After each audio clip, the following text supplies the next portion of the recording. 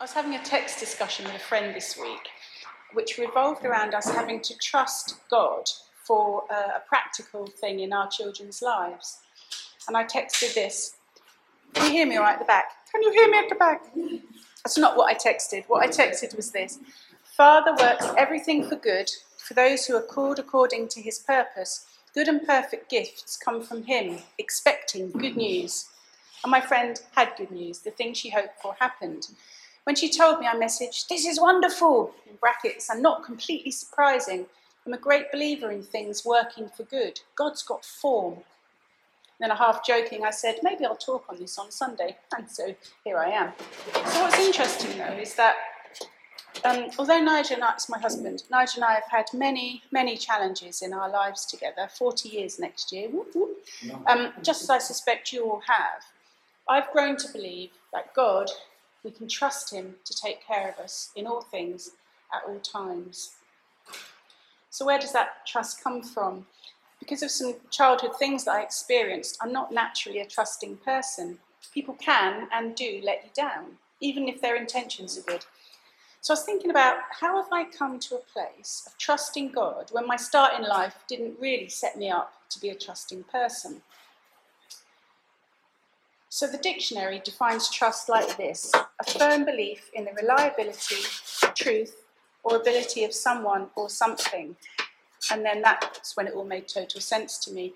I didn't learn to trust God because I'm a trusting person, but because he is a trustworthy one. Notice the words firm belief in the definition. Despite God being trustworthy, if we don't believe it, he might as well not be. My beliefs about God and myself, they place boundaries on my ability to live a healthy, trusting life. And if you want to, I'm just going to ask you to close your eyes for a minute, and I'm going to say a word, and I want you to hang on to the first thought that that word brings up. Don't try and rationalise it or explain it away. So just sit with the word for a second. And that word is Father.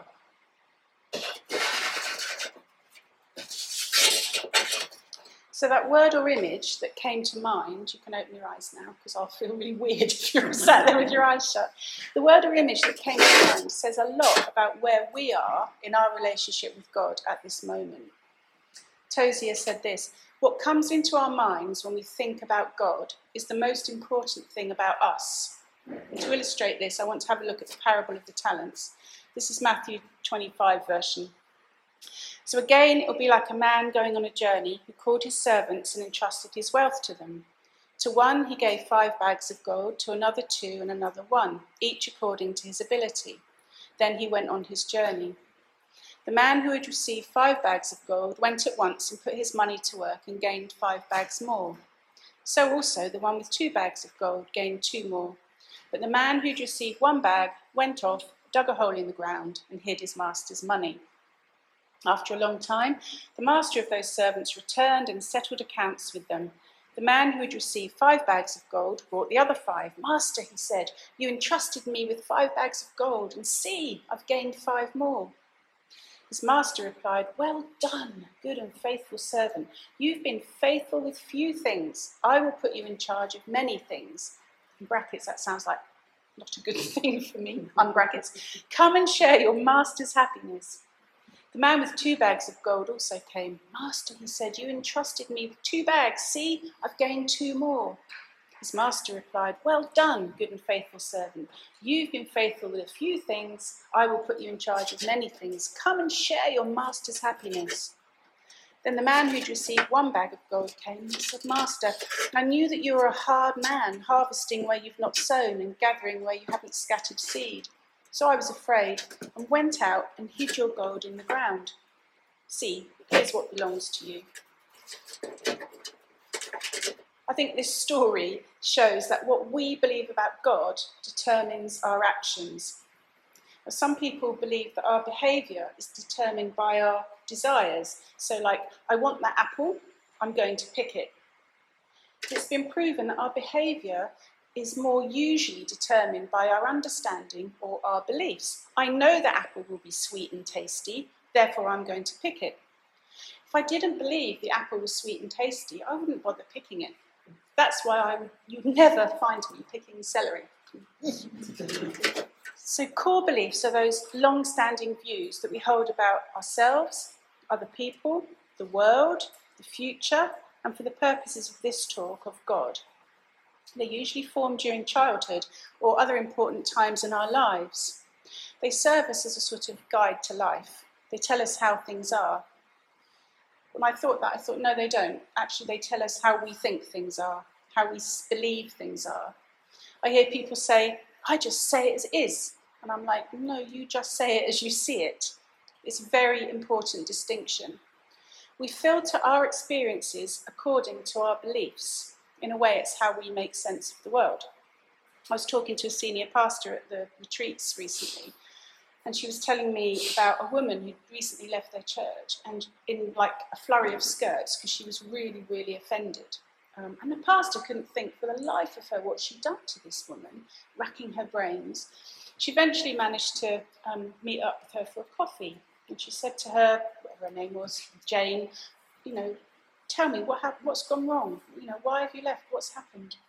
And the lady said to her that the reason she'd left was because one Sunday morning, the pastor looked at her with absolute hatred in her eyes.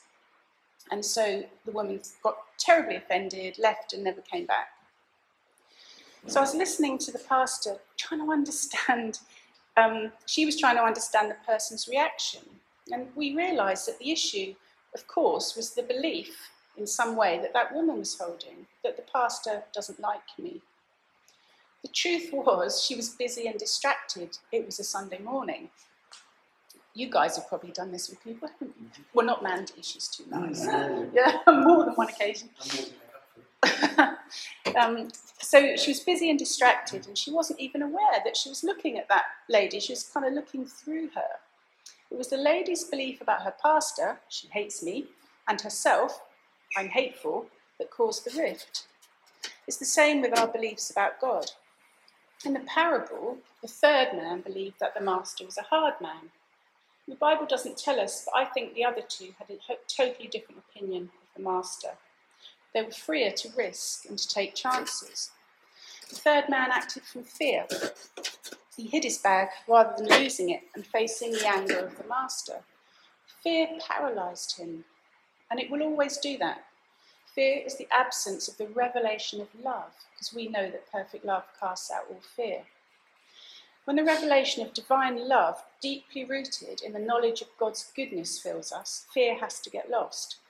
Paul prays this in Ephesians 3, that Christ may dwell in our hearts through faith, being rooted and grounded in love.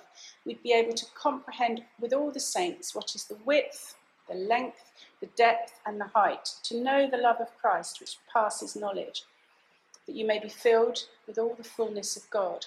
It's quite incredible. That really is incredible. Any fear that we have is rooted in an area that's not filled with that love. It's not filled with the knowledge of the Father's love and how special we are to him. It erodes our trust, because our belief won't allow us to move from fear to trust, our wrong belief. Fear of losing a job. Well, God doesn't care about my well-being. Fear of sickness. God doesn't love me enough to care about my health. Fear of lack. God can't or won't bless my finances. A few years ago at the NLC, 1,300 people were belting out the words, I'd do anything, I'd go anywhere for you, God. They were actually 1,299 because I couldn't sing it. I wouldn't sing it, and I told myself it's because I was a woman of integrity and I wouldn't ever sing anything that I couldn't fully mean. I was rather proud of myself. I should have known there was a problem right there. But pretty soon God showed me that I wasn't a woman full of integrity. I was a woman full of fear. Fear that God would ask me to do something that I didn't actually want to do. There was part of my heart that wasn't filled with the revelation of God's goodness. I didn't trust him to do what was best for me. But Philippians 2:13 reminds us that God is working in us, giving us the desire and the power to do what pleases him. I could quote the Bible, I could quote the scriptures, but it wasn't life to me. I hadn't had that revelation of the goodness of Father in that area. We need to be rooted and grounded in the revelation of his love in our hearts and not just knowing the Bible verses in our heads. We need an encounter with his love. We need to hear the words of love spoken over us and into us. When we encounter God's love by his Holy Spirit, the truth of goodness towards us really sinks in. We're set up to succeed. We're set up to trust God and take risks with the things that he's given us. I heard someone say once that if you're bored with your Christian life, then you're doing it wrong. And I wondered about the disciples. Were they ever bored? Can you imagine what it must have been like to have been around Jesus when he was doing his miracles? One of the exercises that we do at the retreats is imaginative reading of a Bible story. So let's just look at the feeding of the 5,000. I was just thinking about this. Can you imagine sitting around, listening to Jesus talking, feeling a little bit smug because you're best mates with the visiting speaker? And you know that once he sends everybody home to get their tea, you're going to hang out with him. He might take you fishing. Maybe he would have a barbecue on the beach. What a lovely thought.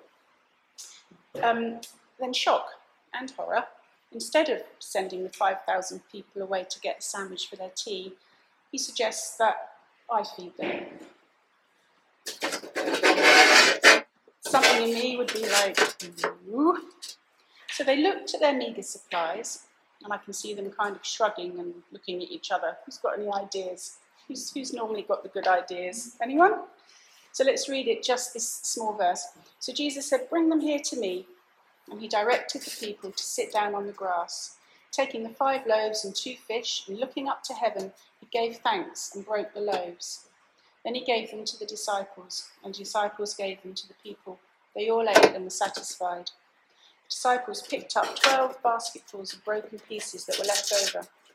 The number of those who ate was about 5,000 men, besides women and children. 1 wife, a couple of kids, probably about 20,000 people. Can we put ourselves in that place?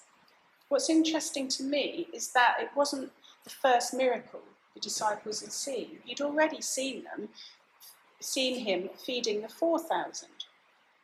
Yet many still questioned when Jesus said, "You give them something to eat." It seems they should have gone, okay, we've seen this before. Let's do that thing again. That was really cool. And they got to take loads home, 7 baskets the previous time. Instead, they looked at their lack instead of Jesus' abundance. And I think sometimes we can be like that. We concentrate on what we don't have rather than on the good things that Jesus has given us or already done in our lives. Listen to these 2 Bible verses. Check inside to see if you really believe them. Matthew 7, 9-11. Which of you, if your son asks for bread, will give him a stone? Or if he asks for fish, will give him a snake? If you then, know you are evil, know how to give good gifts to your children, how much more will your heavenly Father in heaven give good gifts to those who ask him? And what about this one? James 1:17. This is in the Amplified. Every good gift and perfect, and in brackets, free and full and large gift is from above. It comes down from the Father of all. Or the one, Jeremiah 29:11. I know the plans I have for you, declares the Lord. Plans to prosper you, not to harm you. Plans to give you hope and a future. I think some of us here today need to hear those words and believe them from God. We've probably all heard the saying, we need to move it from our head to our hearts. Well, I believe it's the other way round. We need to move it from our hearts to our heads.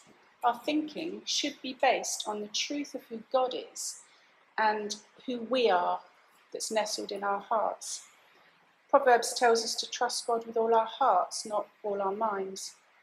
We need an encounter with the living God, with the Holy Spirit that will fill our hearts with his truth and his goodness and his care towards us, so we can move out of that place. Psalm 23:6 in the Living Bible says, "Your goodness and unfailing kindness shall be with me all my life." I don't know about you, but every time God comes through for us, me and my family, it adds to my store of trust in him. I've started asking for things that bring me joy rather than things that we need. And each time he comes through, I realise more and more how much he loves me as his precious child. we were away last weekend on the Jurassic Coast, and we were a little Airbnb 5 minutes from the beach. We went with some friends who were in a caravan down the road, and I was really excited about going to the Jurassic. I'd never been before, not that I was aware of, and I really wanted to find a fossil. It's like, I want to find a fossil. God, I want to find a fossil. I'm going to find a fossil. I got really excited about it.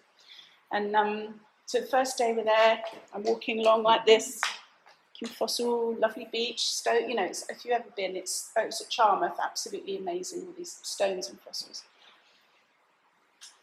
So I'm spending all my time looking at my feet as I'm walking. I'm missing the sea, I'm missing spending time with my husband, I'm missing what, you know, I'm just staring at my feet trying to find a fossil. I didn't find anything.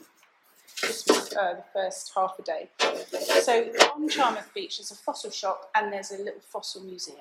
So when you went into there, obviously surrounded by fossils, everywhere you look, fossils, fossils, fossils, fossils for sale, fossils to look at, fossils to hold. So I thought, maybe I wasn't specific enough in my prayer. I mean, look, fossils everywhere. Maybe I should have said, I really want to find my own fossil that I can take home that I don't have to pay for. But I didn't do that. I said, I want a fossil, I want to see a fossil, I want to find a fossil. So when we got to our accommodation, early evening, opened the door, walked in, there was a shelf in the accommodation full of fossils that other people had found on the beach that are there for you to look at, or I didn't take any away, but presumably they're just people going, oh, look, and put them there. And there were some really, really lovely fossils. I'm like, I'm surrounded by fossils. Thank you, God. Maybe I haven't, you know, maybe you're trying to tell me that I don't have to have this thing because it's all around me. But something in my heart was like, I want to find a fossil. The 2-year-old Ellie, I want to find a fossil. So that evening, walking along the beach, shoes off, there's some really stony bits at the top. So I sat down on a bench to put my shoes back on. And as I looked down, between my feet was a fossil. Believe me, we've named him Paul the Fossil. Love him. That was Mark Knight. Oh, yeah. Gentle. So that's Paul the Fossil. Now, I was you're going to be distracted by Paul now, aren't you? I'm going to have to fight with Paul. I was completely overwhelmed with joy, gratitude. I could feel Father's smile of delight over me as he gave me something that was a desire of my heart. And the really interesting thing to me is I wasn't looking for it, and I didn't need to hunt for it. And I wasn't doing the thing where I was walking along, staring at my feet and missing everything else. I just loved it. He loved giving me the desire of my heart. And it's actually one that I'd seen somewhere and really liked it as well. I want one like that. Because there were lots of ammonites and things, not on the beach. And the other lovely thing about that is later in the week, we were in a fossil shop where they were someone was sitting there with the little tools digging out the fossils, and I overheard her say to a customer, the weather hasn't been rough enough to bring the fossils in, so if anyone's found anything this week, they've been really, really lucky. I'm like, yes, or really, really blessed. So God is amazing. So what we believe about God is the most important thing about us. If we believe that he's good and kind and loving, then we'll act and have faith according to that belief. We'll trust him to do good, to keep us safe, take care of us, heal our sicknesses, and provide for us. Another beautiful thing is when I was preparing this, I said to Father, I really want Matt to do the song, The Goodness of God. Should I message him? I wasn't really sure he was on until Andrew told me. It might be Ed. Should I message and say, can you do this song? And I thought, no, I'm just going to trust that that's the song that's going to come up. And it did. And it's like, thank you. That's just another, for me, that's another little brick in my foundation of faith about his goodness, about his care. So our circumstances are always trying to teach us something about the nature of God. Nothing is neutral. Everything that happens to us is either positive or negative in the reaction that it brings in us. Delay in answered prayer, sickness, homelessness, brokenness, uncertainty, All those things around us would be trying to tell us something about the nature of God. It would be trying to tell us that God isn't good. We mustn't listen to our circumstances. We'll get the wrong conclusion about God and say, like the man in the parable, he's a hard man. We need encounters with God so that he can bring heaven's perspective to our situations. Answered prayers just put another brick in our trust wall. When we encounter Jesus and get the revelation of his love, something happens in our hearts and minds that takes us into a superior understanding of God as a good, good Father. Each little brick of answered prayer, of God giving us desires of our hearts, helps strengthen our faith. Interestingly for me, the more I trust Father's goodness in my life, the less I need to pray. It's like he knows me so well that he generously provides me without having to ask. I'm not making a theology about this because I also believe that there's something really precious about the asking and the receiving. It just keeps us in a beautiful place of being rightly positioned with God. But I also know that he very often gives me things without me even asking, not just me, but my family as well. A lot of it's to do, I believe, with my belief that he'll come through. My prayers tend to be more like gratitude now that I've received rather than requests. When we know his heart of love towards us, it's easier to believe that he'll come through. If you look at the feeding of the 5,000 passage, we can see that Jesus didn't ask his Father to multiply the bread and the fish. He just thanked him in advance, if you like. I guess some of that has to do with he only does what he sees the Father doing, but Jesus had no doubts that his dad would come through for him. And he was fully man, or fully woman, the same as we are. He was fully man, same as human, just like us. So when Nigel and I were in the middle of some really tough years, I was spending time with Jesus and asked him to tell me something about myself that I didn't know. Some of you might have heard this before, but I had a picture of a snakes and ladders board. And Jesus told me that I could go up the snakes. I realised that what he was saying is that the bad times that came could take me upwards into his goodness, not downwards into my despair. This was an important moment for me, as I know the truth that suffering and hard times really can grow us, and that God can use our hard times to build our trust, reveal his goodness, and grow our faith. I don't want this to sound like some sort of triumphalist, everything's all right in the world, we're all fine in our God bubble. That's not my heart.